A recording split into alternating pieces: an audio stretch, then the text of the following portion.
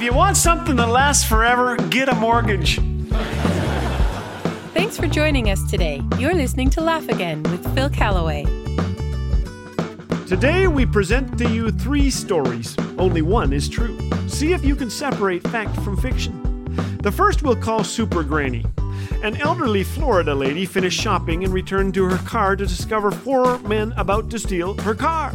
She drew a handgun and screamed, "I have a gun! I know how to use it! Get out of my car!" The men complied and ran like a very fast thing. Our hero sounds brave, but she was shaken. She could not get her key into the ignition. Suddenly it dawned on her, this isn't my car. So she drove herself to the police station and turned herself in. The officer listening couldn't stop laughing. He pointed to the other end of the counter where 4 men were reporting, "A mad, elderly woman. She's out there. She's got a gun. Find her." No charges were filed. True or false? Our second story is Fresh Donuts, anyone? It comes from West Berlin in 1963, where U.S. President Kennedy, in an attempt to connect with the German people, told the crowd, "Ich bin ein Berliner." Unfortunately, the words translated mean, "I am a jelly donut."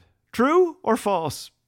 Our third story is Super Jockey. It comes from the world of horse racing, where jockey Ralph Neves was tragically killed one Thursday, but went on to win the Friday title. That's right. Neves later revived and asked to get back out there. Track administrators refused, of course, but Neves competed in 5 races the next day, winning the prize money and a gold watch from Bing Crosby. Time to cast your votes. Here's our answer. Few urban legends are more humorous than Supergranny. Sadly, it's not true. As for Fresh Donuts, anyone, President Kennedy was correct. The word ein implied being a Berliner in spirit. His audience understood precisely what he meant. Our story of Ralph Neves is true. Neves was one of the top jockeys on the West Coast when he was thrown from his horse into a wooden railing, trampled, and carried lifeless from the track by 3 physicians who declared him dead. One gave him a shot of adrenaline, however. Neves stood up and asked to ride again. The very next day, he competed in 5 races. Though he failed to finish first in any of them, he had enough second and third place finishes to win the overall riding title, the cash, and Bing's gold watch. Well, I don't know about you, but when I hear stories, I want to know if they're true. I've been a magazine editor and journalist for nigh on to 30 years, and I've been taken a few times. Skepticism can be a healthy antidote to being hoodwinked. Lee Strobel was an atheist and a skeptical investigative journalist at the Chicago Tribune when his wife came to faith in Jesus. Lee knew 2 things. She would be miserable to live with, and this Christianity was a lie. Lee laughed as he told my son and me about it over lunch in California. It turned out that his wife Leslie was more alive and more fun than ever.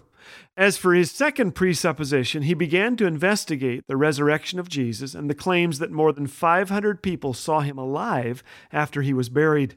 It was no racetrack incident. People didn't survive crucifixion. I went to a psychologist friend, smiled Lee. I said if 500 people claimed to see Jesus after he died, it was just a hallucination. The friend said, hallucinations are an individual event. If 500 people have the same hallucination, that's a bigger miracle than the resurrection. Lee soon found the evidence for the resurrection overwhelming and came to faith in Jesus.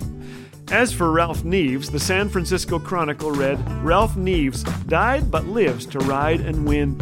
He was buried in San Marcos, California.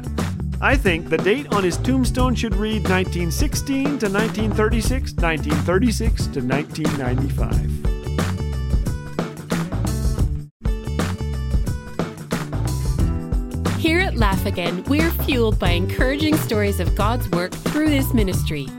Ian wrote, "This segment made me tear up with a smile.